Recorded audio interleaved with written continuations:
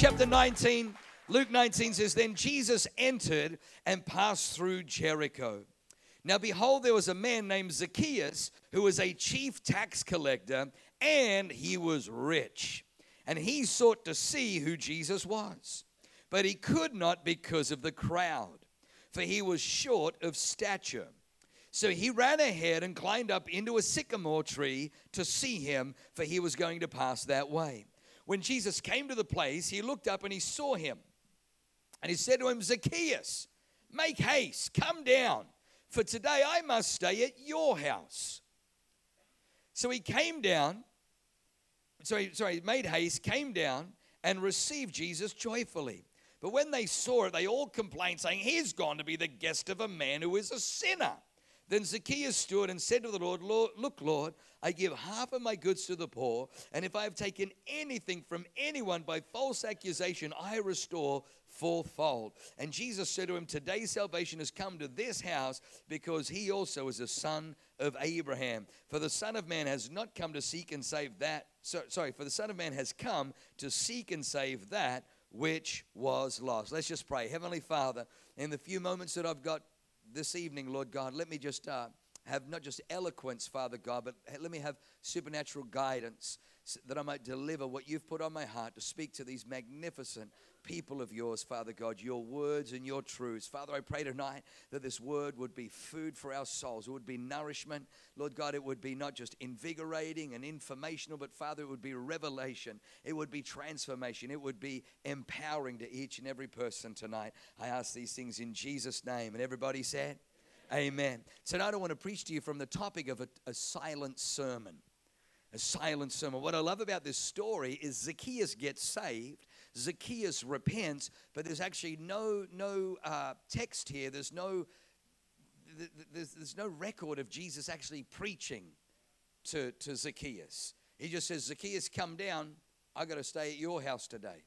And as he's going into Zacchaeus' house, everybody outside is complaining, he's gone in to be the guest of a sinner.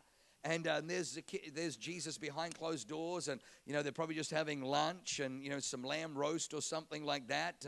But there was just something about Jesus's presence sitting in Zacchaeus' home that caused Zacchaeus to all of a sudden, I got to tell you, there is nothing more potent. There is nothing more powerful, there is nothing more beautiful, and there is nothing more sobering than the presence of Jesus. I can't tell you how many times I thought I was dead right. I can't tell you how many times I thought I was absolutely got it all together. I can't tell you how many times I thought I was okay. And then as soon as I'm in the presence of God, I realize, man, I got to repent of this. I got to fix that up. I can't tell you how many times I've argued with Pastor Leanne, and I was convinced I was right. And then the next time I'm praying, God says, Yergs, you are a doofus. And she was right, and you just got to humble yourself, and you got pride, and and I'm like, oh my gosh, but if I go and apologize, that'll just and God's like, just do it anyway. And so, but I've just found there's something about Jesus's presence. There's just something about the presence of God. So I want to encourage you, first and foremost, it's not in my notes, but first and foremost, I believe that one of the wisest things we can do in our homes is build the presence of Jesus in our home. Don't let the television, don't let Hollywood be the loudest voice in your home. Don't let MTV or the iPod or gangster rap or whatever. Don't let that be the loudest music in your home. Let your house be filled with praise and worship that honors and glorifies Jesus Christ. Let honor Jesus' presence, invite his presence. We're not religious in this church about all kinds of traditions and things like that, but I religiously say grace. I say grace at home, and I say grace in restaurants. I can't tell you how many times I've had people come up to me and say, young man, we were sitting over there and we saw you say grace, and we just want to say it's a beautiful thing to see you young. And I don't do it because I want people to say, I do it because I want my children to grow up with thankfulness. Why do I want them to grow up with thankfulness? Because I know they ain't going to get anywhere in God unless they have a thankful heart. If they have an entitled heart, you ain't going to get squat diddly from God. The Bible says we enter his gates with thanksgiving and his courts with praise. So you're not even making it in through the gates unless you've got some thankfulness happening on the inside of you. So cultivate the presence of God.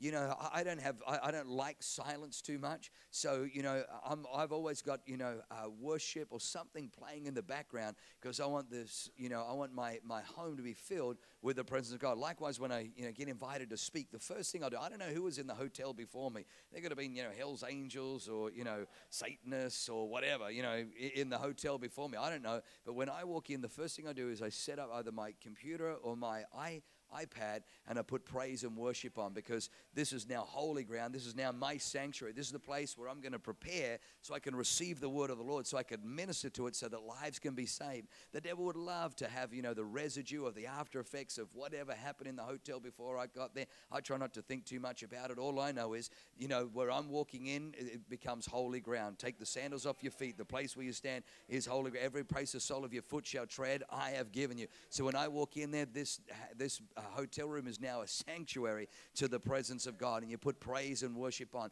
Well, Jesus goes into Zacchaeus' house, and he's in Zacchaeus' house. He doesn't preach a sermon, but Zacchaeus repents, and he says, Lord, he says, listen, if I've defrauded anybody, if I've done anything that is incorrect financially, Lord, look, I give half of my goods to the poor, and if I've taken anything from anyone by false accusation, I restore fourfold. And Jesus says, today salvation has come to this house because he also is a son of Abraham. It's the silent sermon. I don't want you to underestimate the power of just you being involved in people's lives. Just the power of you being involved in people's lives. You and I, we're Christians. We've got God living on the inside of us. We got Jesus living on the inside of us. People will know that there's something different. People will notice there's something different. I can't tell you how many times over the years, you know, I haven't told somebody I was a Christian, but people began to notice something was different. I even remember when I was at Bible college, we got a job at Pizza Hut. 4811111, 4811111, 4811111, Pizza Hut delivery. And I was a Pizza Hut delivery boy, and we were delivering pizzas. And I remember this one night, Sue, my boss, said, you know, I want to come out with you on one of the runs. So we went out on one of the runs, and she goes, there's something different about you. And I said, oh, what is it? She goes, well, number one, you don't cuss. I said, well, okay.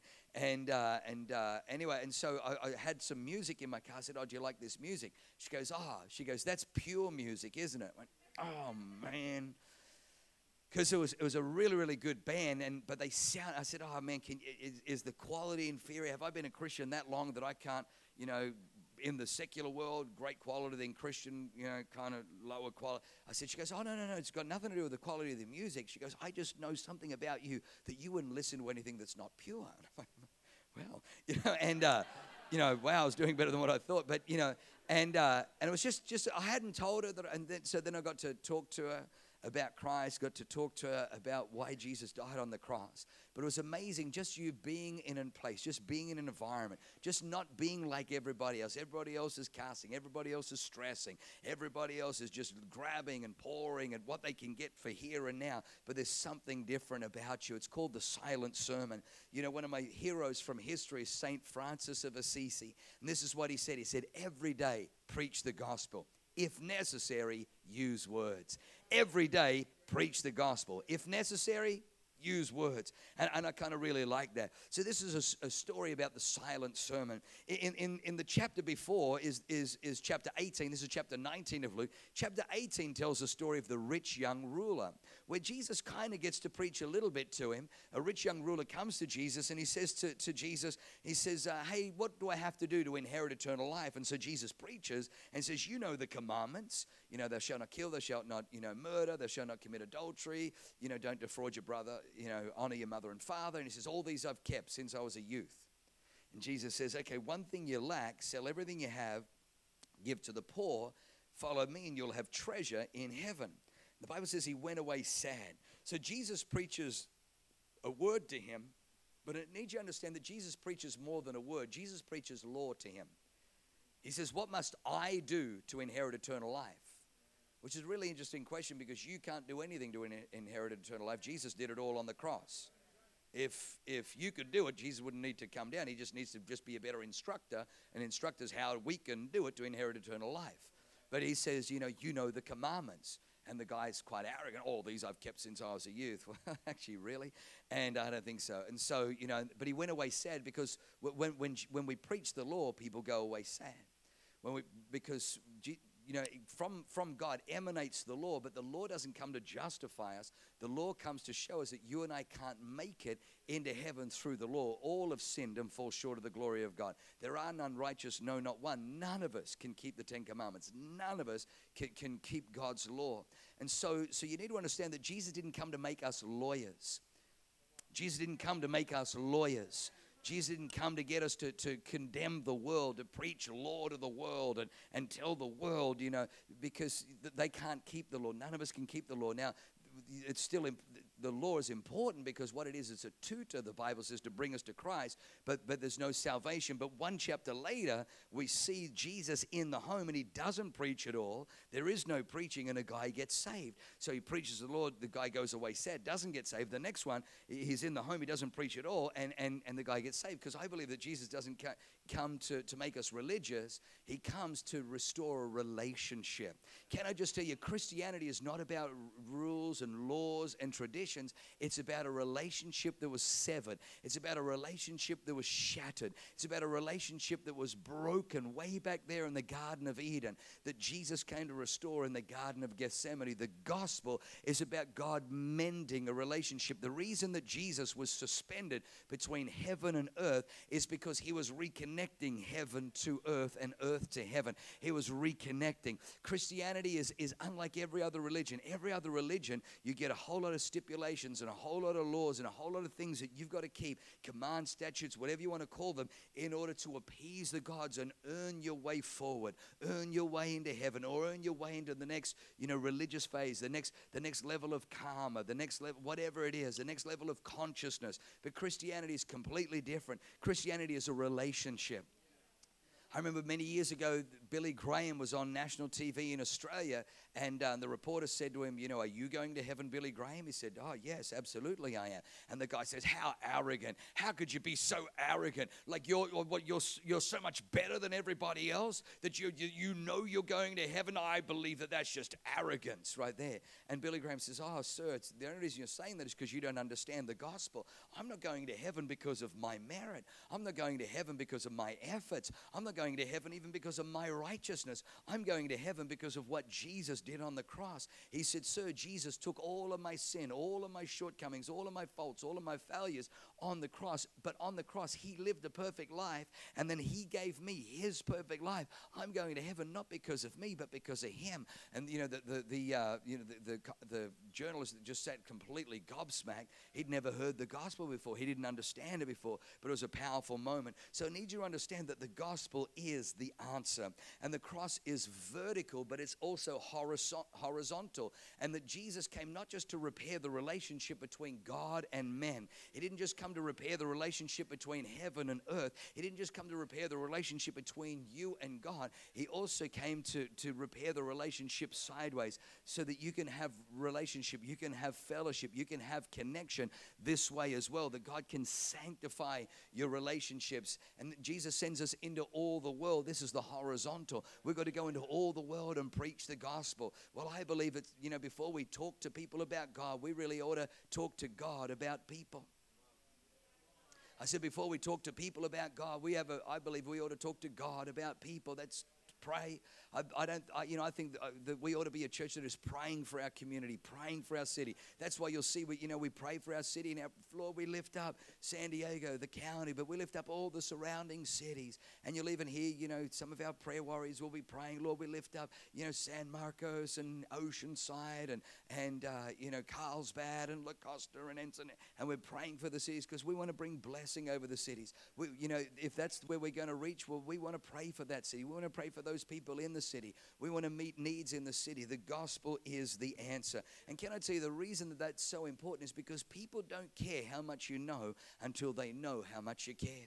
John Maxwell says that. He says, people don't care how much you know till they know how much you care. I honestly believe that we ought to be a church that people know that we're not just a church that wants to go out there on the street corner and yell at passers-by that they're going to burn in hell. We need to be the people who are not just seen on the street corners. We need to be the people who feed the homeless. We ought to be the people that love our neighbors. We ought to be the people that invite them over for Super Bowl parties and open up our homes. And when someone's going through something in the neighborhood, we're the first to send flowers. We're the first to go and offer help. We're the first to help carry shopping bags in when it's raining. We're the first to be a blessing to our neighbors in our community, because I believe that God is looking for a lot more preachers of silent sermons. I believe that God does more with a silent sermon than he does with a vocal sermon. Can somebody say amen? Second thing I want to bring to your attention is I believe that fellowship is the expression. Fellowship helps us to see Jesus more clearly. We don't have time to go through it tonight, but in Luke chapter 24, there's the most magnificent story about Jesus is risen from the dead, and there are two of the disciples who are walking on the road to Emmaus. And Emmaus is about 7 miles from Jerusalem. So, if say they're walking at a brisk pace, it's at least 15 minutes walking. If you're walking really fast, if you're power walking to walk a mile, it's probably more like 20 minutes. So they got, 140 minutes, a little over 2 hours, 2 and a bit hours of walking along the road, 7 miles from Jerusalem to Emmaus. And the Bible says that Jesus comes alongside them and is walking with them and says, why are you guys so sad? What's with this sad conversation you guys are having? Your countenance is falling. And they said to him, are you the only stranger in Jerusalem? Haven't you known the things that have happened recently? He says, what things? The things concerning Jesus of Nazareth.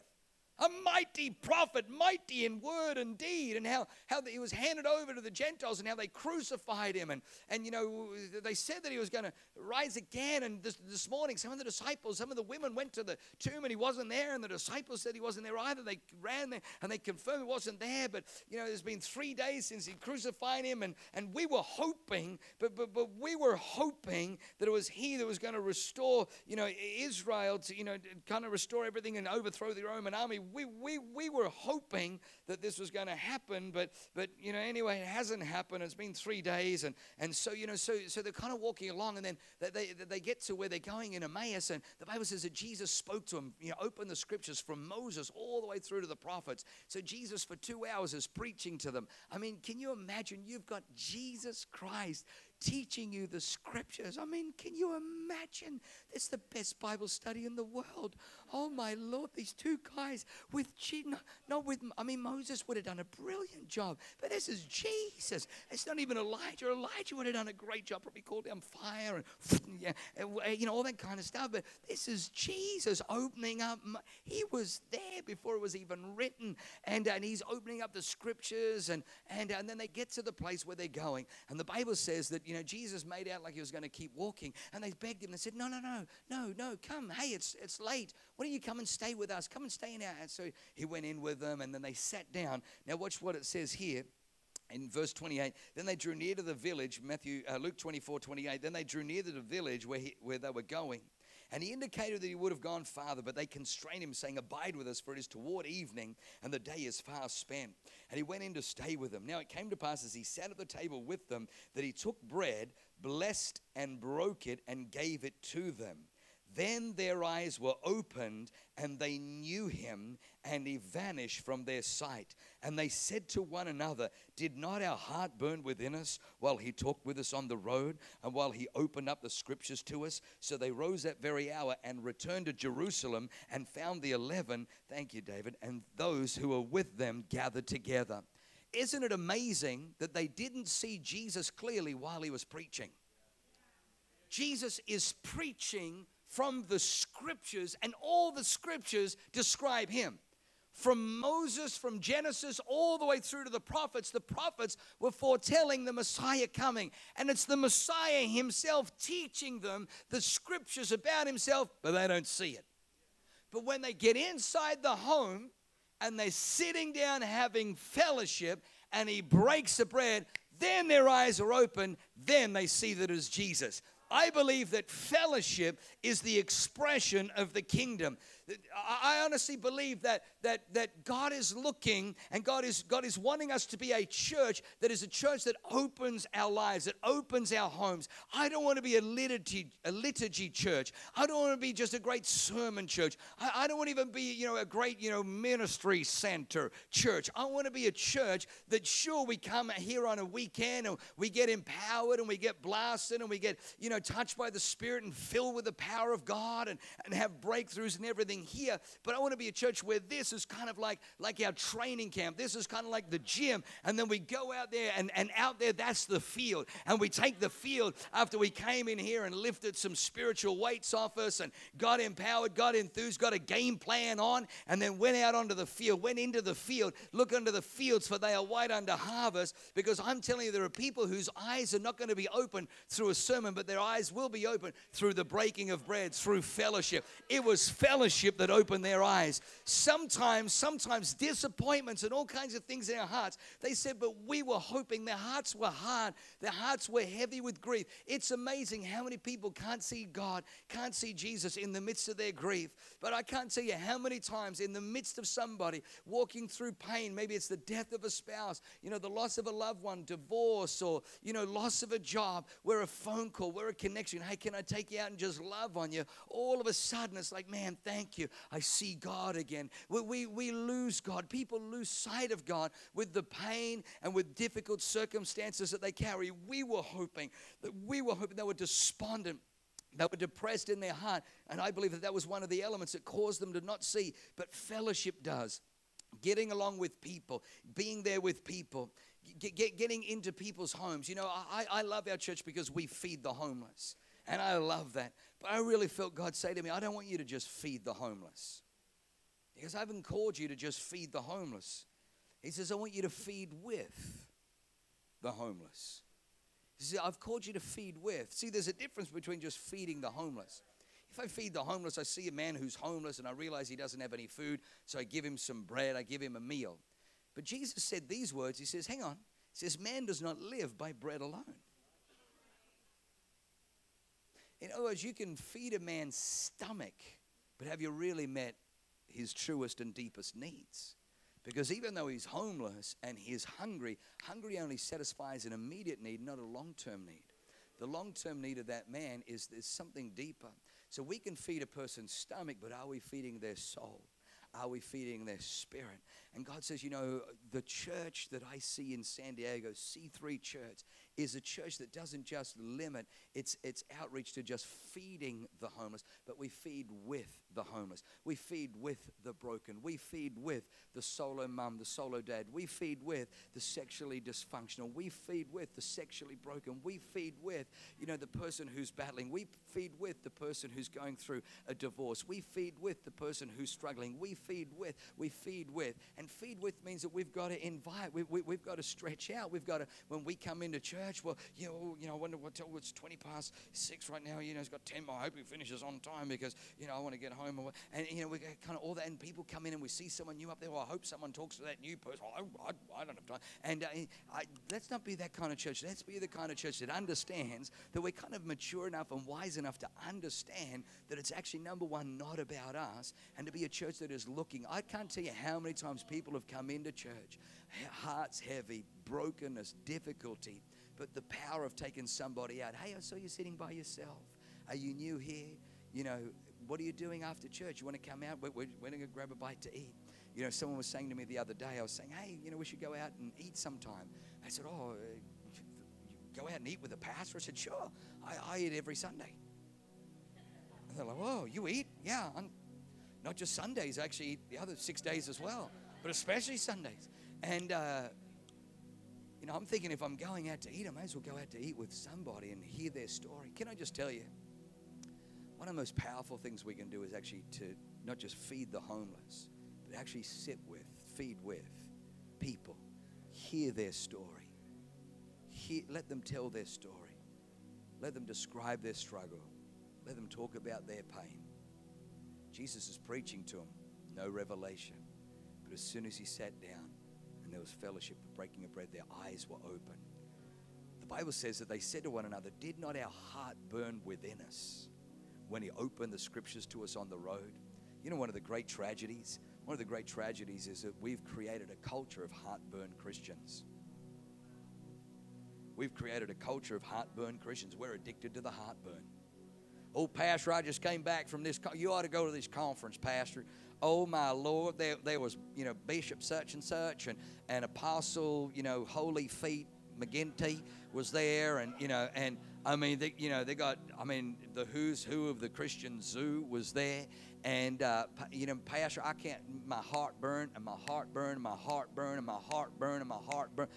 And we get addicted to heartburn. We go to this conference because we get a heartburn on healing. We get this conference heartburn on it's the faith confession, brother. You just got to confess it and possess it, Pastor. You got to blab it and grab it. You got to believe and receive. And in heart, man, when they got up and share and that's awesome. And I want you to have heartburns. Like, I'm not trying to take away a heartburn experience, but let's not reduce the maturity and the expression of our church to just being heartburn Christians. I want your heart to burn in you when you hear the scriptures and you hear teaching. And we always try to bring the world's best ministers, men and women of God, through our men's conference and our Empower conference and our women's conference and even guest speakers on the weekend. And absolutely, I want your heart to burn in you. I want you to feel excited. But let's not reduce it to just heartburn. There are too many Christians that just that become conference junkies. They go from one conference to the next, to the next, to the next, when really what God is looking for is people who are willing to invite people into their home, break bread and fellowship. Let's be a church that opens up our homes, opens up our lives. I got to tell you this, I remember when God first spoke to Leanne and I, when we were living and working in New Zealand. And I really felt God just say, the only way you're going to build a healthy youth ministry is you've got to invite people into your home. He says the only way you're going to build a healthy team is you've got to invite your team into your life. Jesus' first command to the disciples was not follow me. A lot of people think, well, Jesus' first command to the disciples was follow me. No, it wasn't. If you read the Gospel of John, his first command to the disciples was, they said to him, Lord, where do you stay? And Jesus said, come and see. His first command to the disciples was, come into my world. Come and see how I live. And I felt God speak to me many, many years ago, 20 years ago, saying you've got to invite people. And I remember looking at our budget, and Pastor Leanne and I, we were just newly married. The church couldn't pay us for the first 7 months. And then when they did pay us, it was more like a stipend. We were on $18,000 a year. Woohoo, big biggies, $18,000 a year. And so, we were just kind of living hand to mouth. We were just living week to week. But what was amazing was God said, do you really think that if you're doing my work, I won't provide? I got to tell you, we started taking people out. We started buying people lunch. We started bringing people into our home, buying extra food. And every week, just supernaturally, there just seemed to be enough. There just seemed to be enough. There just seemed to be enough. I can't tell you how many times people in the church came up and said, Pastor, we want to bless you. They'd shake my hand. I'd look, and there'd be a fistful of dollars in my hand. And God never let us down when we took that stretch. Because you need to understand, when you're building the kingdom, you're building something that's dear to his heart.